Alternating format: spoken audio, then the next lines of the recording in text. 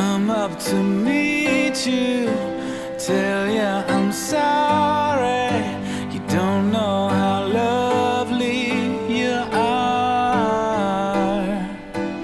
I had to find you, tell you I need you, tell you I set you apart. Tell me your secrets and ask me your questions. Oh, let's go back to the start. Running in circles, coming up tails, heads on a science apart. Nobody said it was easy. Good evening, Jennifer. Good evening, Ed. Good evening, Josh. Welcome to the Gleeful Podcast with Josh, Jen, and Ed. You can find us online at gleefulpodcast.com, on Twitter at Gleeful Podcast. I'm at Josh Burnell. She's at Jenny B. Creative. He's at Edward Giordano. Jennifer, Joshua. you crying yet? I'm a little choked up. Little tears? You know, a little sadness? verklempt. So we are back to discuss The Breakup, episode 4, season 4. 4-4. Last week, Ryan Murphy said that this was the best hour of television they have yet made. I don't know if I'd go that far, but I gotta say, if you're not putting this in a top 10 episode, you are being wrong. I absolutely would. I would put this in a top 5 episode. I loved this episode, top to bottom, front and back. The music in this episode I thought was dynamite. The performances were dynamite. There were little moments that I'm going to forget to mention tonight that are going to haunt me. There was so much detail to it. This episode was just everything I like about Glee, straight up. Like, I had my quibbles with it, but there is not an episode of this show I don't have quibbles with. It was dynamite television. Great television. Jennifer, The Breakup. I'm speechless. I agree with everything you just said. But I'm speechless that you're that Enthusiastic and emphatic about it. Yes, but I agree. I agree on all Fixing levels. my microphone stand here. I think. Oh, that sounded nice. Yeah. Yeah, I think. Ooh, Sorry. fantastic. Okay, better. Oop, better. It was like nails on a chalkboard. Yeah, we're professionals. Go ahead. Oh, the magic of live recording. That was it. I loved it. I thought it was fantastic. Fantastic. Really great. Hit all the right notes. And I know it sounded like I was mocking it, but I genuinely was tearing up this episode, even the second time. When we watched it the second time, you'll notice as soon as Blaine started singing Teenage Dream, I started finding things to do. Josh can't handle it. It was just like so uncomfortable for him because it was just so raw and emotional. It was seriously like, as soon as he started playing, it was kind of, oh, that needs to be tidied up over there. I wonder where the cat is. I should check on him. Like, I just could. Oh man, it's hardcore. Ed, what'd you think of The Breakup? Season 4 is the new season 1. There's you just gonna keep driving that train, right? To the non-believers out there, and I read Mike D is somewhat included in that. Is that I've been saying it since this episode 1. You can play it back, flashback 4 episodes. Season 4 is the new season 1. Still, it continues at this point. Honestly, if they're like, I mean, obviously very depressing, but if they're like, the show's over, I'd be like, I'm satisfied. Yeah. I wouldn't be left with like, oh, I really wish I had that cliffhanger filled. No, it's like, I'd be like, I'm okay. I'm like, it's okay. Mm-hmm. Of course, they're going to ruin that next episode, perhaps. Oh, yeah. Well, we'll see. They always could. I mean, and that's the thing. Like, the show has never been consistent. From the very beginning of this show, it has never been a consistent show. I really feel like it's just one of these shows where there's too much at risk at all times to be consistent. There's no formula to this. Law and Order is the most consistent show on television. Like, you can essentially write those episodes with a computer program at this point. There's nothing consistent about Glee, I think, because it is so unique and because it is always having to kind of reinvent the wheel from week to week. And it's challenging itself. It doesn't always succeed, but it does seem to challenge itself. So it was super good. We got a ton of listener feedback. We have so many voicemails tonight, guys. I'm so sorry. You will not get all of your voicemails played. And I'm just telling you right now, I love you guys to pieces. But if your voicemail's over a minute and a half, this week is not the week for it. We have so many things to say, or we have so many people that want to weigh in. But thank you everybody for emailing in and leaving voicemails and everything. This really got people to give a crap. I mean, there was so much feedback for this episode. Well, I mean, the whole it just made you want to talk about Glee. Even though Ren Mighty hates on the 2.0, it was I appreciated their storyline in the fact that it showed the innocence of youth, in comparison to what they're facing in their to the normal characters in quotes.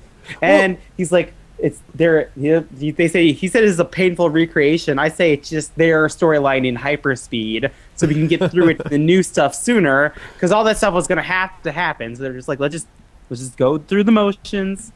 Well, and I think, let's just dive right in right now. So we'll talk about the 2.0s first, and I think part of it, I struggle to call them that, but I know that's the easiest thing to call them because I keep insisting they're not Brittany 2, they're not like Quinn 2.0. It's like what they do at Scrubs, but... Exactly. Yeah. We have to allow them to be their own characters or we're never going to like them. But one thing I will have to say... I've already done that. They are who they are. I don't hold it to you, but to other people, I think people are still trying to fit them into the new Puck, the new Rachel, the new... They don't need to be, though. They don't need to be, exactly. But if we call them the 2.0s, we're kind of, we're certainly not going against that assertion. Yeah, and they definitely made the introductions of them seem so familiar that it's kind of hard not to. And it's like, okay, maybe, Jake is showing another side, and maybe Marley isn't doing quite the same, following the same career trajectory as Rachel or, the others were trying. But, I mean, you gotta admit, even Kitty is just such a retread. She's a retread, yes. I think what saved them in this episode for me is I thought Kitty's writing was awesome. She had Santana's writers. Exactly. They gave her all of early Diana Agron's jokes. And they gave her all of Agron. I'm sorry, it's Diana Agron, people. Apparently. I don't know if you've seen her Nintendo DS commercial, but she pronounces her name Diana Agron. We've been doing it for years. Obviously, that's why she doesn't listen. She should have just emailed me and let me know. But no, I really liked... I thought that Kitty, even though Kitty does still feel like a retread, I thought she was so funny and entertaining in this when it kind of worked. And the Jake and Marley stuff, to a certain extent, even though the Left Behind storyline, I really liked the Left Behind storyline. I thought that was fun and just kind of messed up. It was just early Glee. I can't believe we're doing this stuff. Very messed up. No, it was good. It was just good. It was awesome. And the fact that Santana and Brittany were in the scene, it validated that moment for me. So the fact that they were a part of it, for me, that's what made the 2.0s work in this episode. We had just enough Jake and Marley to establish them as continuing characters. It was a perfect balance. Jake, Marley, and Kitty, they were just a part of, they were just a cog in the wheel of Glee. It isn't like they were the focus of the episode, but it isn't like anyone was really the focus of the episode, and that's what's made it a good episode. Yeah, in this particular case, exactly. The reason this episode worked is there was so much going on, and everybody in some serious emotional turmoil. Yeah. It's one of those things where you always think, as a writer, it's hard to punish these people that you love. And we don't want to see them go through torture, but the fact is when they do, those are always the episodes we enjoy watching the most. Yeah, we really, really rally behind them. And it's kind of interesting because you're right. There was no one person or one couple that was the focus. It was this week, the theme was the focus, and the theme was relationships and heartache and breakup. And it's nice when that's kind of a universally felt thing. So yes. I thought it was incredible. Somebody in the chat room, Sapien in the chat room just said, Kitty is the Quinn that Quinn never got to be. Serious? Okay, maybe that's my issue with her. A couple things about them, though, as funny as I thought the rapture scene was, I was kind of annoyed that Joe was so on board with it. It seems to kind of go against the stripe of Christianity that Joe was Joe putting was in forth this in the episode? past. What- He didn't have a line. No, but I think he's also such a pacifist. Like, I think he's just more like easygoing, go with the flow, and I don't think it's gotten to the point Joe where is she's as ready to say committed no. to his Christian storyline as he was before. It's just like he's like, yeah, I want this job. Hell yeah, I'll do whatever you want me to do. And totally. and then since it's not like genuine, it's not like. So it's whatever. Whatever. It's like whatever. That's all there is to it. It's like whatever. Well, I mean, I would like to see him, especially after this, and I'm sure there's going to be even further craziness that she has. I would like to see him stand up and say, hey, you're being extreme. This isn't what God meant. And, hey, let's do something maybe like, splinter off and do. You know what? A Shout regular out club. to Tina's assistant, who I did not think we'd see again or have another line. I was like, "Go She was you!" awesome. She had more lines, and I just said, That was Jennifer's comment. Yeah, I was like, other Asian has more lines than Tina now. She's playing second fiddle to her assistant. Yeah. Exactly. One of the other things I did like about the 2.0s in this episode was how the show used them to force Blaine and I was just about to say Britannia, to force Blaine and Brittany to kind of deal with where they are now. So not only are the 2.0s a semi-interesting storyline that we kind of know, but they also are moving along the regular storyline. Exactly. That's why in this episode they really worked for me, because even though I found their storyline interesting, they were motivating to the other storylines, and so it made them feel a part of the show, as opposed to in episodes past. I really, in the Brittany episode, I felt like Jake and Marley, or Jarly's storyline, had nothing to do with the larger picture. If you were to have plucked it out, then all of the other storylines would have been just fine. Mm-hmm. And so it's not forcing us to accept them. At the end of the day, I really think Glee is going to have to force us to give a crap about Jarly. I only think it's the only way it's going to go.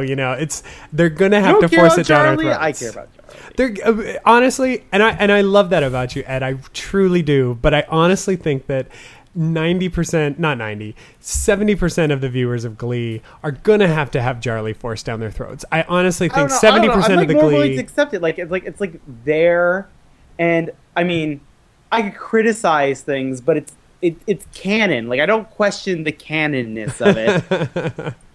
You would fit in so well in Kitty's Club. Don't question the canon.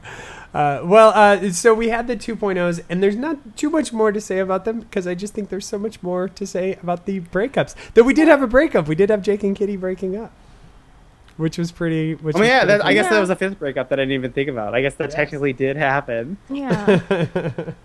Well, let's listen to a song, because there's a ton of great songs in this one. That was another great thing about this episode. So many great songs. Yeah, and they just all added so much. Absolutely. So much to the episode. So let's we're obviously going to have to talk about some breakups. We started with the scientists, so let's keep going. We'll do a little bit of Barely Breathing, Duncan Sheik from 1997. I know that because it came out when I was a freshman in college. So here's this is Barely Breathing, performed by Darren Criss and Corey Monteith here on the Gleeful Podcast. Saw Duncan Sheik in concert. I know what you're doing. I see it all too clear. I only taste the saline when I He was opening for Ben Folds at the at the Fillmore in San Francisco. That's around you are heavier by far. I believed in your confusion. You were so completely torn. It must have been that yesterday was the day that I was born. There's not much to examine. There's nothing left to hide. You really can't be serious if you have to ask me why. I say goodbye, 'cause I am barely breathing and I can't find the air. I don't know who I'm kidding, imagining you care, and I could stand here waiting, a fool for another day. I don't suppose it's worth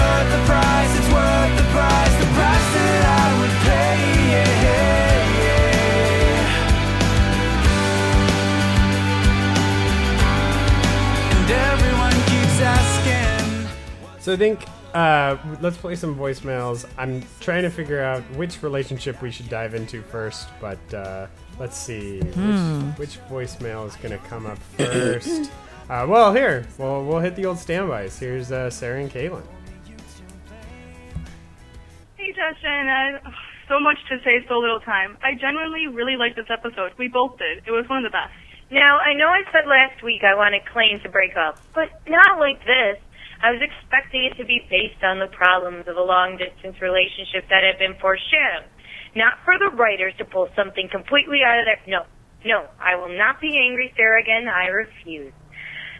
But the second I saw Blaine's text, I just thought, oh, Blaine, you might be a hypocrite or something. Can I just say that Teenage Dream was so pretty, and Darren should never be allowed to be sad.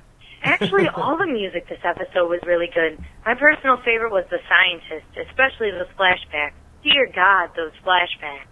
I liked it all, too, even mine. I know it's Taylor Swift and that it's unbelievably cheesy and cliched, but it was also sweet and touching, and also awkwardly edited. And while I liked the episode, the parts of the 2.0s brought it down. Kitty wasn't particularly funny, and she wasn't really mean enough either.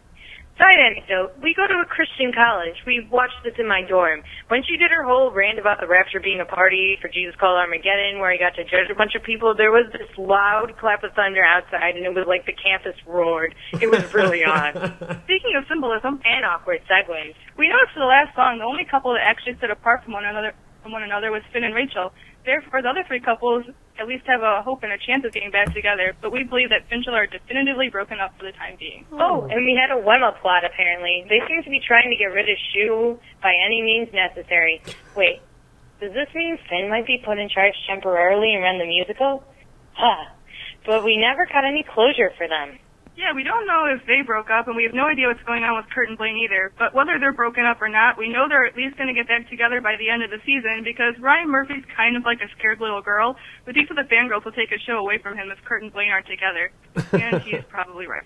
All in all, Ryan Murphy sunk my battleship. And in case that wasn't enough, he also sank all my little utility ships around it, even the tiny submarine that is Finchel.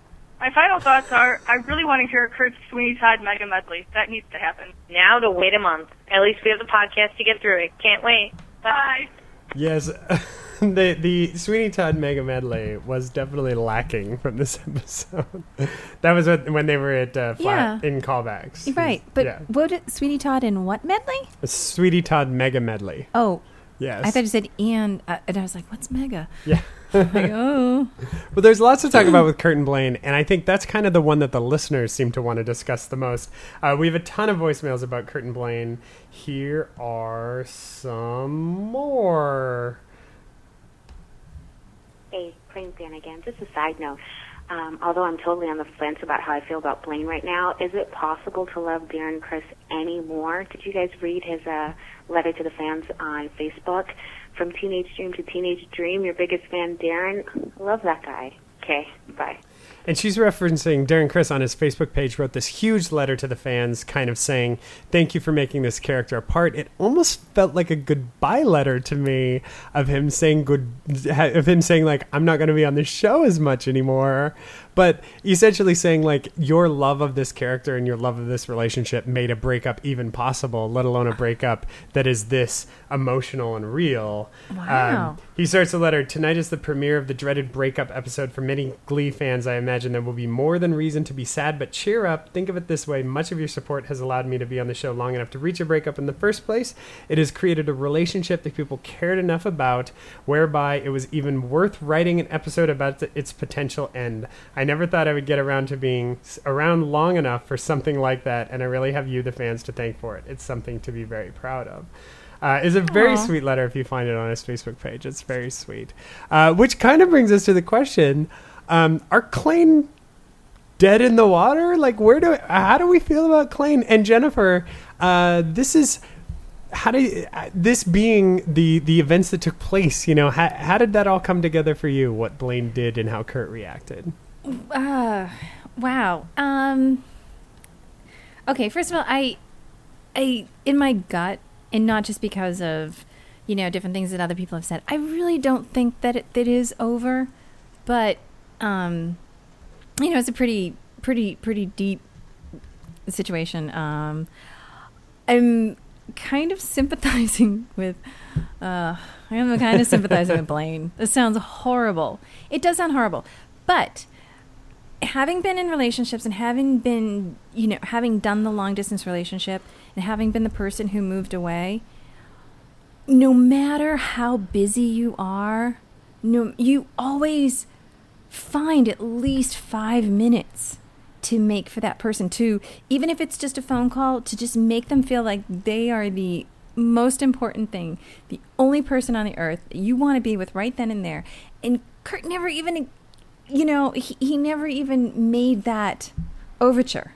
It was always a consolation. It was always like, oh, thank you for calling. I've got to go. And he just, there was never any intimacy in the moment. And I've conversely been on the other side when I was the person who maybe my heart was more distracted by the new places I was in.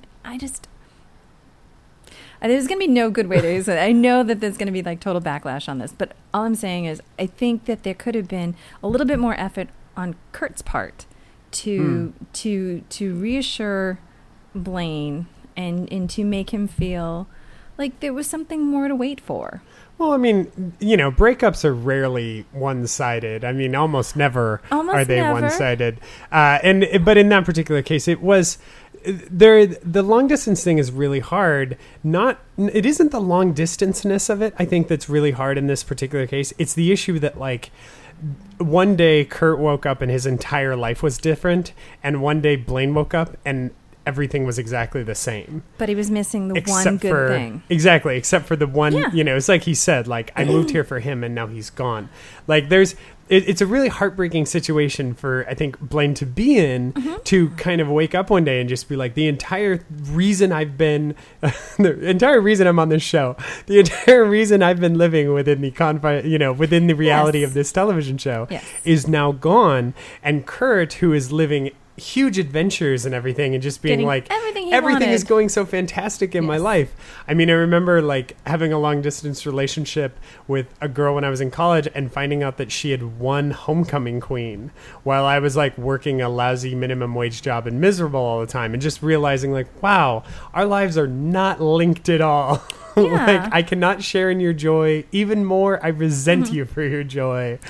And she had no time or patience for my sadness or any interest in coming down to my level. Like, you just end up in these crazy disconnects that, do lead you to act in ways that are possibly not becoming or in character. And I guess that's my question to you. I guess, so Ed, that would be my question to you. Like, Blaine cheating, did that come out of left field for you, or did that seem kind of in sequence for you for who Blaine is? I mean, I'm gonna say it's like Blaine has never been anything but like perfection, but there's no reason. Like, I'm not surprised or even upset with him, really.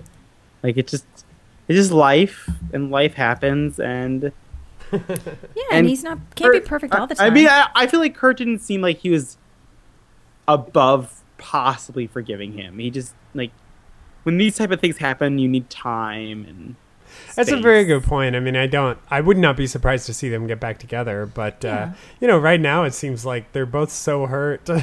You need, like, I don't know, like, I was just thinking about this, like, whenever I get really bad news, it's like it takes like just like a day of like crying and like just talking about it, and then like 2 days later it's fine. I'm not saying it's that simple, but it takes processing. It could be if they're both willing and can work through those emotions in a fast way. But oh, absolutely.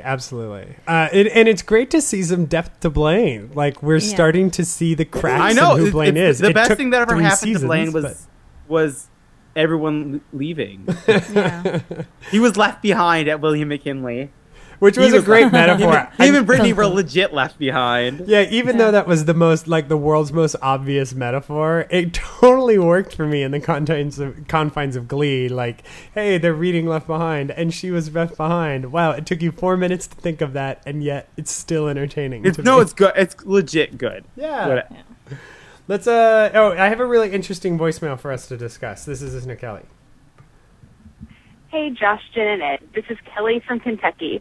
I've been listening since the first season, but it's my first time calling in. I have so many thoughts about this week's episode of The Breakup, but I keep coming back to this.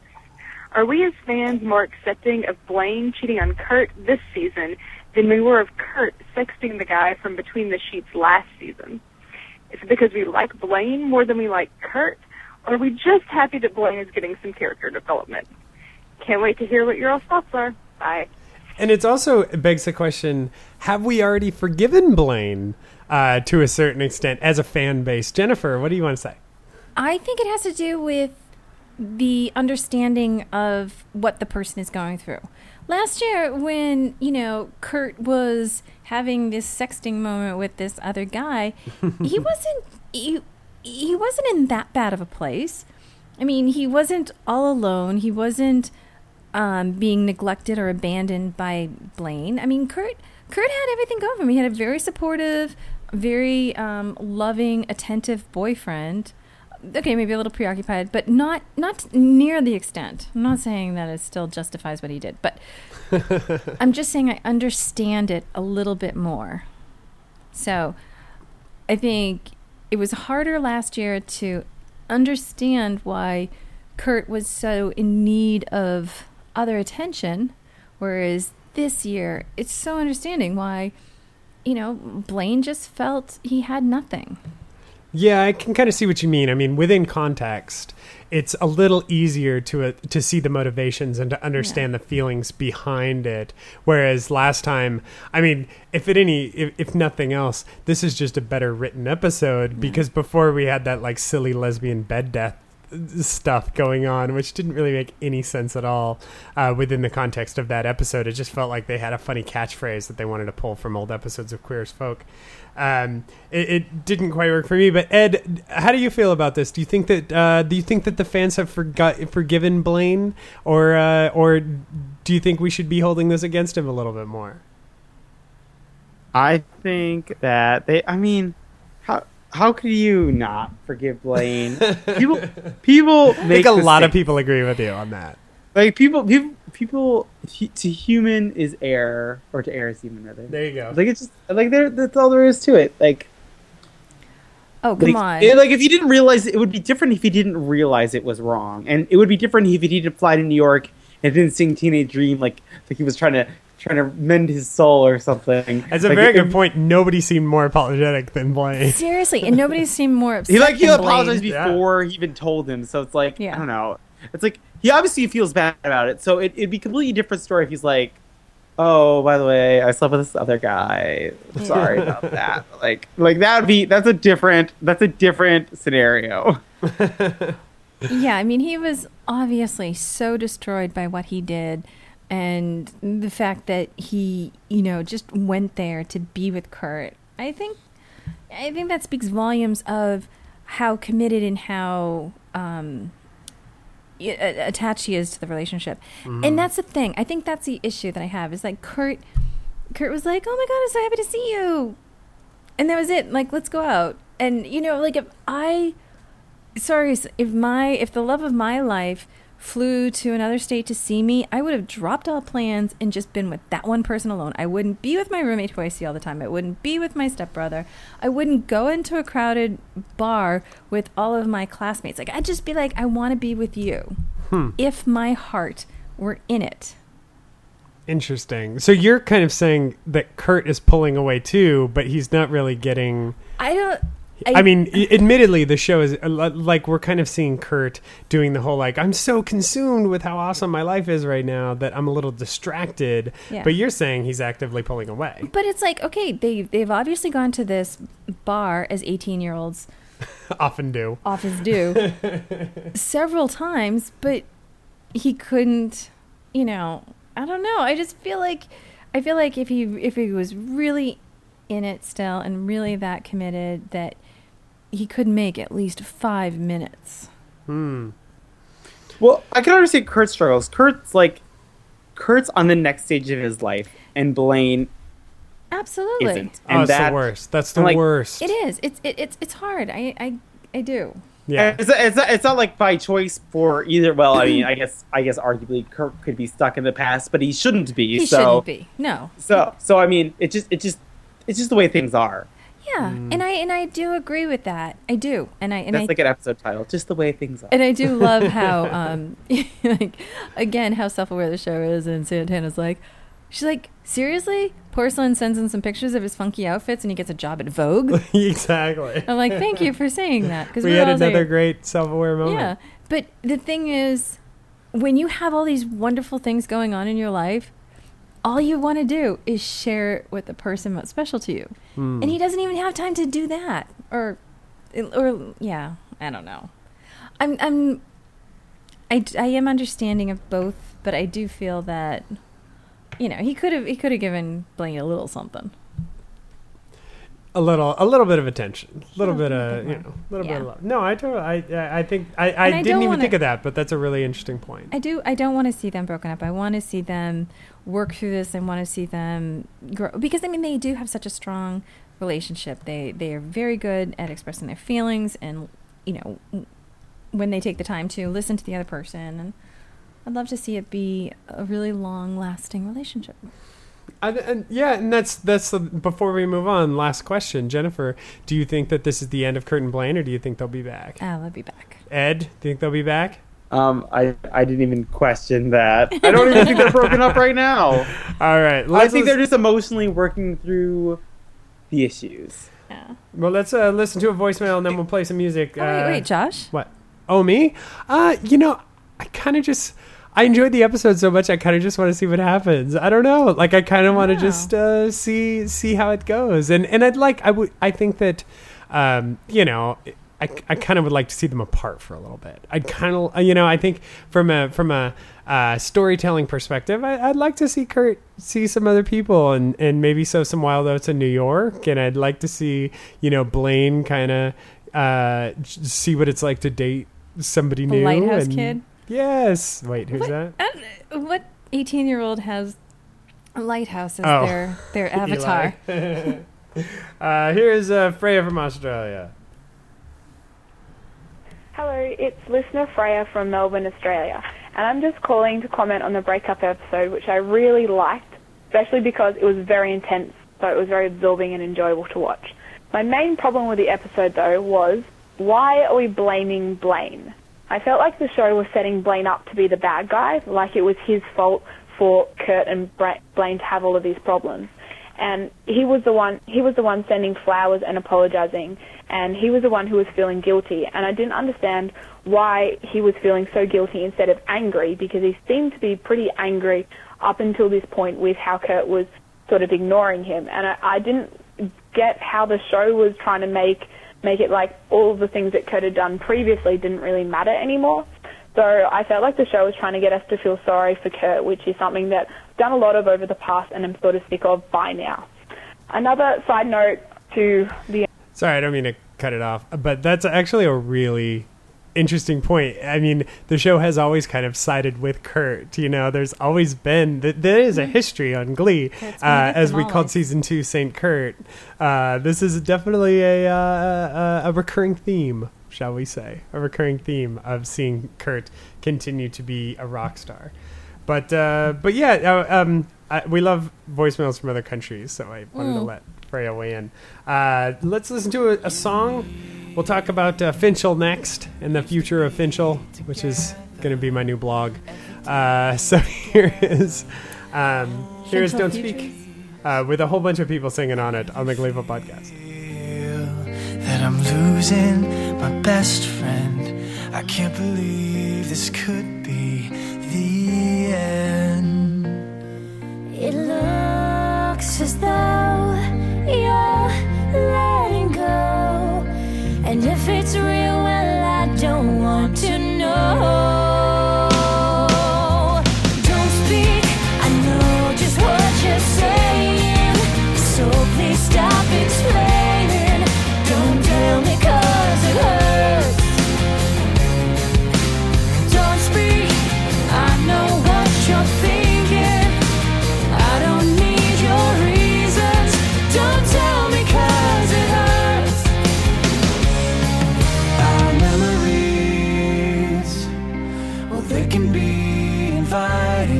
some are altogether mighty frightening.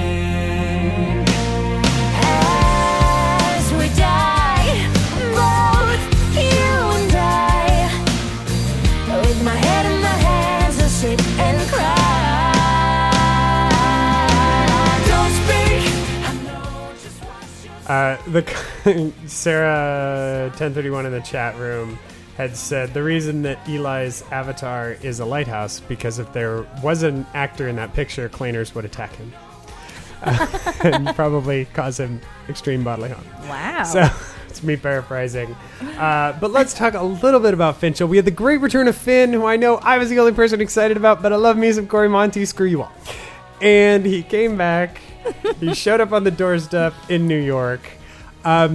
Something that was mentioned in the chat room, which I had never dawned on or never thought of, but people in the chat room seemed to think he had shot himself in the thigh on purpose to get out of the army. That never dawned on me. I don't think that's not how it came off to me at all. Jennifer, is that how you read the situation?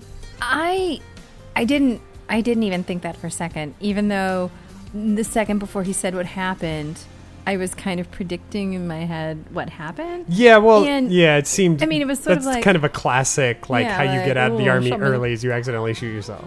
I do not think, and this is going to sound horrible, I think he's more committed to his causes and his intentions than the people give him credit for. And part of me thinks I still think he's that bright, or I don't know. I don't think he's not that scheming divisive enough. Yeah, thank you, divisive. I don't think he's that scheming or divisive enough to deliberately do that to himself.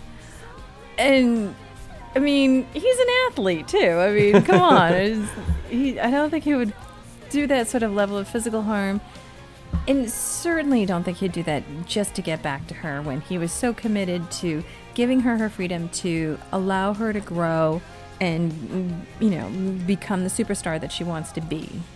Yeah, and I also think if he shot himself on accident, it adds to the whole narrative urgency of how heartbroken he is. Like these mounting layers of just lostness. Yeah. He makes a decision on something, and then circumstances takes it away from him. It's like sort of dumb luck. Yeah, exactly. So I think I didn't get that interpretation at all. Ed, do you have any opinion on that? Did you think he shot himself on purpose?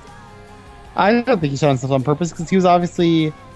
I don't know. I like buying his stories. I'm used to being yelled at. I'm like, yeah, you would be, and I understand his emotional turmoil with the whole thing. Like as Jen just said, he's more committed than people give him credit for. And I don't know if backpacking is the best remedy to leg wounds, but whatever. Yeah, that's a very good point. Good. Also, I mean, but that said, I felt that was an incredibly cheap way to get him out of the army. It was an incredibly, I really wanted to see him succeed at that, and if you're not going to succeed at that, okay, I get it. But that was a pretty cheap way for him to, show up. If he hurt himself and got kicked out, okay, but it was just kind of, I don't know, it was way too easy. I mean, was the safety not on? Come on. Yeah. Well, I mean, the thing is, it's if they, for him to get injured, say, in battle, it would have had to been that many months further for him to actually be out of training, to be somewhere, to be in combat, And the other thing, they get injured during training scenarios. It happens. Yeah. And I get that. But I think I really think he was just so embarrassed. And I mean, because if he had shot himself on purpose just to get to Rachel, he would have gotten there sooner than 4 months. Oh yeah, totally. And I think the shame and embarrassment was so real that's why it took him so long. Yeah. Yeah, that's a very good point. That definitely fits into the actions of the episode. And I don't think he has really a malicious bone in his body. He doesn't seem to. No, I mean, he seems far too reactionary for it. I mean, that was always Finn's frustration as a character. That's why he was always so frustrating to us as viewers Yeah. that he didn't think ahead very well. He's always kind of had this issue. This is kind of the entire core struggle of Finn as a character right now, is he's never really thought ahead. And so in this case, it is he's not thinking ahead to his future. In the past, it used to be he's not thinking ahead as the leader of the Glee Club. You know, he's not, he should be nicer to Kurt, and he doesn't think ahead, and so he calls Kurt, you know, a slur. Like, there's these aspects of it that are really interesting. I mean, that is kind of the recurring concept of who Finn is and what his central flaw is. He has a really hard time finding, you know, like picking a direction and going after it. And interesting. And that's as I've always said, that's a very real aspect, at least in my life, and I think that's why I gravitate to him so much as a character. Is that's always been a struggle that I've had, is picking a direction and running towards it. And so I find that really fascinating. I do understand that makes him a really frustrating character on a TV show, where and those are hard characters to love on TV shows, because the most real ones usually are very flawed. Well, I mean, and that makes him more relatable. And I was going to make this horrible joke. I was going to say, well, you know, he's like that because he didn't have a dad growing up. And I was like, well, wait, you had a dad. Yeah, that's entirely true. But I mean, people might say that. I don't agree. I mean, I don't think that is the reason a person becomes that way. Perhaps they weren't challenged. Perhaps they were given other thing, you know, to think about. I really like Finn. I really want him to be happy. I want him to find something that gives him the direction and the drive that the other people seem to have found. Yeah. Oh my God. Like, two moments. For me, the Finchel story in this episode, surprise kids who know that I ship Finchel to the end. They are my OTP. They can't believe I said that without having to look it up. OTP, one true pairing. Oh, I thought you said RTP. I'm like, what's an RTP? And all you brochels, I'm sorry, it's not going to happen. It is not going to happen. You can pry Finchel out of my cold dead hands. Mm-hmm. The thing is that I loved the exchanges in this episode. I love those two characters. I love how it was all handled. Two moments in this episode that I think are two of the greatest moments in the history of Glee. And one of them is a really tiny one. When she's up there singing with Brody, there is a moment after Finn has already said, I haven't even sang in the shower since Nationals. So now we know whenever we're seeing him sing, it's kind of a dream sequence, right? He sings 3 times in this episode, and all 3 times it's actually kind of a dream sequence. Finn is not singing. It's, you know, one of these kind of out-of-body songs. So he's sitting there watching them, and he's actually watching them sing. Like, this is actually Rachel and Brody singing in the moment. He's watching it, and there's this moment where you can watch him where he starts to let go, like he kind of gets swept up in it, and he starts to sing along with them, and then he catches himself and pulls back. And it's just this great little tiny character moment. It was so beautiful. It made me so excited. And it was just a beautiful little moment of just like, oh, where you're so lost and you're so heartbroken, and yet he has this little just fraction of a second where he can almost feel the way he used to feel, but he shot himself in the foot. He already said he wouldn't sing, even though, you know, she was begging him to. And God, her speech to him at the end, where she says, "You were a man and I need a man." Like, it was like the exact, those words were like one of Brian Murphy's greatest moments was when he wrote those words. Like, those words were freaking perfection when she said, that is how a man loves. You know, it's and I admit it, it's because of what I've been saying. But when he broke up with her and said, I need you to be happy, that is how a man loves. And now he is not loving like a man. He's not being a man right now. And she doesn't have the time for it. It's not the right time in her life to deal with a child, and she can't deal with a child right now. And God, it's just great freaking television. Oh, it killed me. It's so good. So good. And then they went into The Scientist, and I don't even like Coldplay. It was awesome. It's freaking great. Jennifer, Ed, say something nice. I mean, you just did it. You did it all so much justice. There's no need, no necesito. I concur. I mean, you've expressed everything that can be expressed about that. I mean, it was really fantastic, and I liked that she had the the courage and the strength to say back to him, this is what you wanted from me, and this is what I did, and now you can't be mad at me. Oh, totally, yeah. And I thought it was really great. My only complaint about the whole Finchel thing is that, you know, when the episode starts off and Kurt says like, "Oh, slept in," she's like, "Yeah, we were up late talking." I don't look that good on a good day. And she's up all night, emotional with her boyfriend, and, you know, overslept, and wakes up looking like she just spent, 12 hours in the salon chair. There's also a great moment where Finn walks into Schuster's office and he sits up, and Schuster gets up and he gives him a hug. And the first hug is like a beat too long. That's what I said. It's like a beat too long. But that's Finn, because he needed a hug. And I was like, great, honest moment. Love it. And then when he goes in for the sobbing hug, and I'm like, okay, we might be going a little far, because we're in a windowed office and there's people everywhere, and this must be a strange scene to someone who might walk by. And then someone walks by and doesn't even notice. They just fucking rolls by. It's awesome. No, but killed me. But I think, like, those are the moments that, although I will never...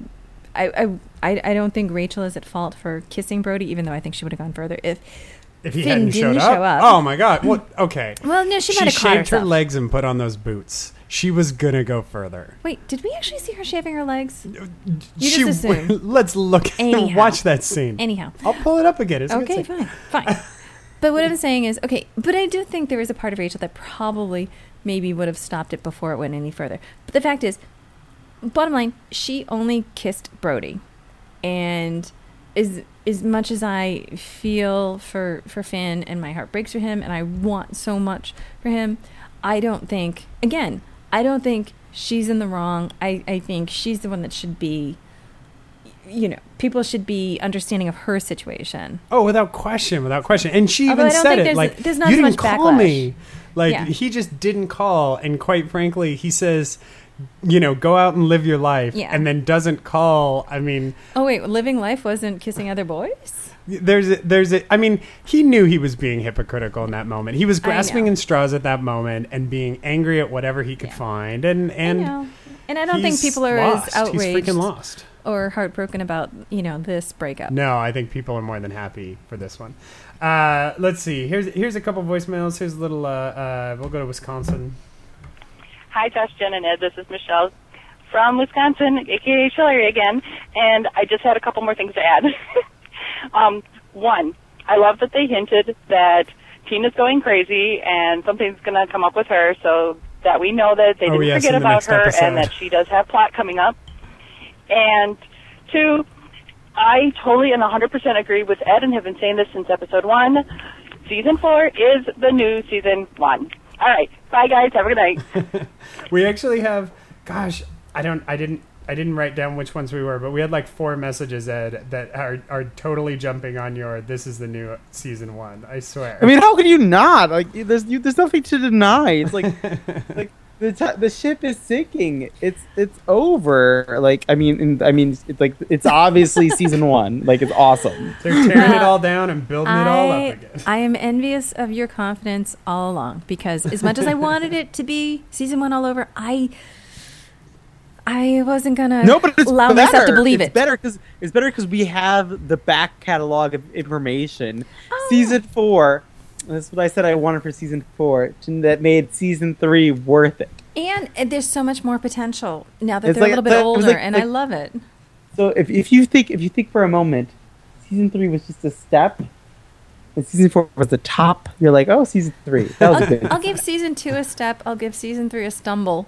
But I'll give season 4 a solid. You great start at season 1. You kind of stepped a little bit at season 2. You kind of fell through season 3, but then you found your placing in season 4. Oh yeah, solid footing in season 4.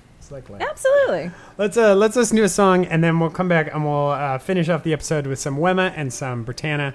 We will have to be a little quick because we are running out of time. But here's mine, as performed by Naya Rivera here on the Gleeful Podcast.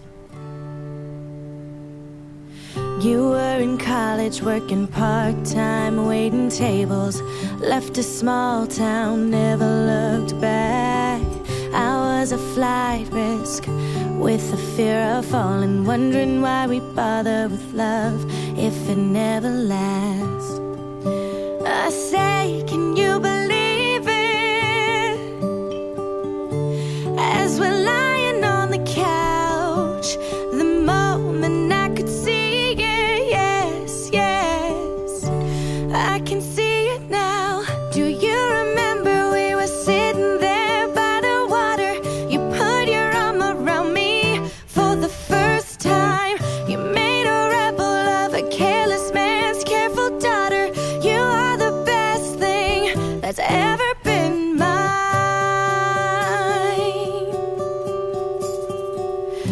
Flash forward and we're taking on the world together, and there's a drawer of my things at your place. You learn my secrets and you figure out why I'm guarded. You say we'll never make my parents' mistakes, but we got bills to pay. We got nothing figured out when it was hard to take. Yes, yes, this is what I thought about. Do you remember we were sitting there? So we had a breakup with Britannia as well this weekend. You know, or this week, of all of them, I honestly think Britannia is the only definitive breakup. Though I guess don't. No, that's not true, because Rachel did say we're done. Go have a good life for a little while. Till you grow a pair. Yeah, exactly. Till you grow a pair. But we did say goodbye to them. There's not too much to say about it, though. It was fun to have Naya Rivera back on the show. She was kind of fun. Yeah, she sounded great. And this one kind of made me really sad, because I think she really, I think there's a part of her that still and always will love Britney. But come on, she went to college. She's meeting new people. She's meeting other out lesbians. It's not a big deal. Yeah. And she can have a conversation with them. This is a very, this one is harder for me, because I'm sort of like, ugh. Santana, more than any of the other ones that went away, Santana is experiencing a life she wasn't able to experience before. Like, this isn't where Rachel was like going to the life she always wanted, and Kurt walking into, Kurt is still Kurt. Like, Kurt's Kurt in Lima, he's Kurt in New York. Yeah. Santana really, this is the first time Santana gets to be Santana in another place, and so I think we got a bit of that. But we did get to see Naya on the show, though. I don't know, Ed, she seemed like a calmer, gentler Santana in this episode. Do you think that this is the end of Britannia for us? Unfortunately, I feel like of all the breakups, it's the only one that's like, I feel like it's the only breakup that was like totally like, no one did anything wrong. Like no one cheated on anyone. No one was just being obstinate and not doing something. It was just completely circumstantial issues. Like, completely. Like, there's no faults except for circumstance. Yeah. Totally. Which is also that's a really good point, Ed, because when you think about it, we did get kind of all the different phases of breakup, right? We got like this one, which was just pure circumstance. I mean, I had that breakup in my life.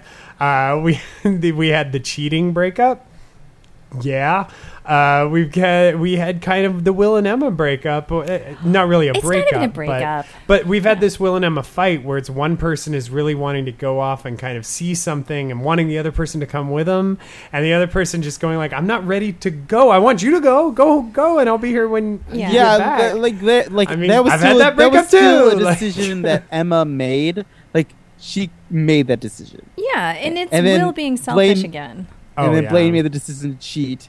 And then Finn made the decision to avoid Rachel. But the Santana Brittany, for what we know about the situation, it was no one made a conscious decision, even like an indirect conscious decision. That's so that one. I feel like the Britannica one was the hardest for me. Because it's you get to that point in your life where you realize no matter how much you love this person, it's not right for you. If it's even just not just going to work now. right now. Yeah. Yeah. It's just not and right that is right the now. hardest, like the hardest realization in life is, because like you've been brought up your whole life telling like, it's okay, love will get you through it. Love is all that matters. All you need is love. And as much as I believe that to an extent, like the first time you have a breakup when you still love each other, but just know it's not right. And it's like this whole Cinderella dream is just shattered. Well, it is. I mean, that's one of the that's one of the hard truths of relationships. Yes. Is that at the end of the day, love is not enough. Like there is issues. There's timing. There's human beings. There's the fact that you only get one life, and at some point, life gets in the way. And I mean, there's 1,000 reasons why people fall apart. And so, to see one of those in the show, in the case of Britannia, I mean, it was really well handled and really lightly done. And I think that was the only relationship that could have just gone like that. I think if Klaine just ran its course like this, I think the fans really needed something to actively break them, really actively make that happen. And the amount of effort that went into bringing Wemma together, I think also we needed something to really break that relationship. And Britannia came together very simply and organically, and having it go away very simply and organically, it makes it all that more heartbreaking and all that more real. And, it's just kind of how that works sometimes. Yeah, and I also think it's a testament of their friendship that Santana loves and respects and cares for Brittany so much that she did the most mature, responsible, selfless thing by saying, this right now isn't good for both of us. And, she let her go. Yeah, it's interesting. I mean, you could argue that all 3 relationships were broken up by long distance, but I think that long distance was just a factor, and it seems like that all 3... A catalyst, maybe. Yeah, I mean, if anything, the distance, the physical distance was a metaphor for the emotional distance, which was brought on and broken by other things. Plus, distance always gives you the perspective you need to know exactly where your relationship is. Very true, very true. And so, yes, and we did get some Wemma drama in this episode. I know a lot of people dislike Wemma, or at least are ready to see the end of Wemma, or at least the end of Schuester. I don't think anybody's done with Emma. I think he might just be done with Schuester. It's you could see the show wanting to give Schuester a point. They wanted to give him a job, a task, something to be passionate about. And to see that come between him and Emma, or at least create some drama, seeing Emma stand up to Will is always awesome. And that line, she had a great line in this episode. We are done talking about this. You just didn't like the answer. I love that. It was God, that is... Many a fine argument has ended in that truth, or should have ended in that truth. A very mature, a very honest response. Now, Ed, as someone I think who wouldn't mind seeing Schuester leave, do you think we're seeing Schuester leave? I mean, do you think that we are actually going to see Schuester go away from the Glee Club for a little while, maybe to make room for Finn? I mean, I don't know about making room for Finn, but maybe in the temporary, but maybe a 3 month in terms of real Glee time, and our experience probably 2 to 3 episodes. But I could see that happening. Why not? Because I was contemplating this myself. I was like, Sims 3 gets really boring. Not that I've been playing that at all lately. When you fulfill the lifetime wish, and then Will is a sim with a completed lifetime wish. So he's just now what? Oh my gosh! Now what? What do you do? Other wishes pop up on your little radar, but none will ever be as fulfilling. He knows he's on his downward slope. and as a sim, how do you deal with that? We're talking about the video game right now, right? Yeah. No, but but we are Sims. But I never. I mean, okay. Other than in the the preview for next week when Finn says "Oh, I guess I'm directing," which kind of annoyed me because I'm like, wait, Artie is still here. Artie didn't go away. Why are you coming in and usurping him? But if Artie's in it? Well, good point. I was going to say he could play the car. Oh, my God. Sorry. Sue calls them wheels, you know. But I do. I love the idea of him being, you know, the new Will, or, you know, like stepping in for a little while. I like the idea of him directing and nurturing the Glee team. Yes, I do too. I definitely do. Let's listen to a couple more voicemails and then we'll say goodbye. This one made me laugh, so I share it with you now. Hi, Josh, Jen, and Ed. It's Parsnips, here to offer my input on the breakup. But first, one thing I thought was worth noting. I decided to check out a few episodes of Ryan Murphy's new show, The New Normal. And in the second episode, one of the characters is like a writer or producer for a TV show or something. And in one of the episodes, he's on his computer, and his secretary walks in, and he's like, "Hold on, I'm breaking up my two lead characters to start a Twitter riot. There will be millions of teen tears." Well, you got your teen tears. I found this episode really sad, and I was actually really disappointed at the treatment of Britannia, because we've invested so much love in that couple, and it seems like they were sort of unceremoniously dismissed. Anyway, love the podcast. Can't talk today. Can't wait to hear what you have to say. Bye. That is awesome. Because if that is true, again, love the self-awareness. And I've heard that show is really funny. A couple of my, well, I'm going to say a couple of my coworkers. One coworker and one ex-coworker. We're watching it, and I know. God, it's been a lousy couple weeks. It's been Good Lord. Seriously? It's okay. It's okay. It's going to make it stronger. They've been talking about it, and they really, really like it. And I mean, part of me is like, I'm so affectionate and protective of Modern Family, and all I kept thinking is like another version, but I heard it's not. So I will give it a chance. And then we have American Horror Story coming back, which I'm excited about. I'm very excited about that. Let's see. A couple more. Here's listener Sammy. Looks creepy. Hey, guys. It's listener Sammy. So, as a veteran of the Tumblr war that has ensued since Thursday's episode, I'll just say that this episode got exactly the reaction Ryan Murphy was hoping for. I went into the episode vowing not to cry. Yeah, I made it about 8 minutes in, then cried pretty much the rest of the episode. Well, you know, when the new kids weren't on screen. That was kind of a waste of screen time. Darren Criss' arrangement/performance of Teenage Dream just killed me. So good. I think it's his best acting yet on the show. However, can we point out how out of left field the cheating story was? Did not make sense. Unless they're setting up some bipolar storyline for him. But let's face it, Glee isn't that good. I thought everyone did a great job, and it was my favorite episode in a long time. Great acting, good stories, and good song choices for a change. Thumbs up. My 5-word recap: where does Sam Evans live? They had him living at Finn and Kurt's house, but when Finn came back to visit his parents, Sam had no idea he was there. I think he lives at McKinley. He sleeps in the choir room, showers in the locker room, and Marley's mom hooks him up in the cafeteria after hours. Can't wait to hear what you guys thought. That's a great question. I totally forgot about where Sam lives. And one more. This is the one that when I listened to it, I said, Jennifer, I'm playing this one on the show. And she said, I assume they said something that you've said before and validated your statement. It's just validating Josh. And I went, exactly. That's why I'm going to play this voicemail about Grease. Hi, this is Jessica. And I just wanted to say, like, I love this episode, first thing, but it's kind of weird because it's called The Breakup, and I'm loving an episode where all my favorite characters break up. But my point I wanted to say is at the end of the episode when they're going to do Grease, and Schuster says, it's about being who you are and being happy about it or whatever.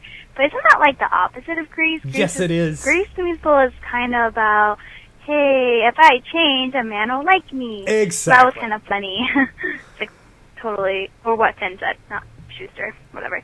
But yeah, that was just kind of funny, the whole like Grease the musical thing. But yeah, I'm excited, and it's just another great episode. I mean, sad, but good. Okay, thank you. Bye.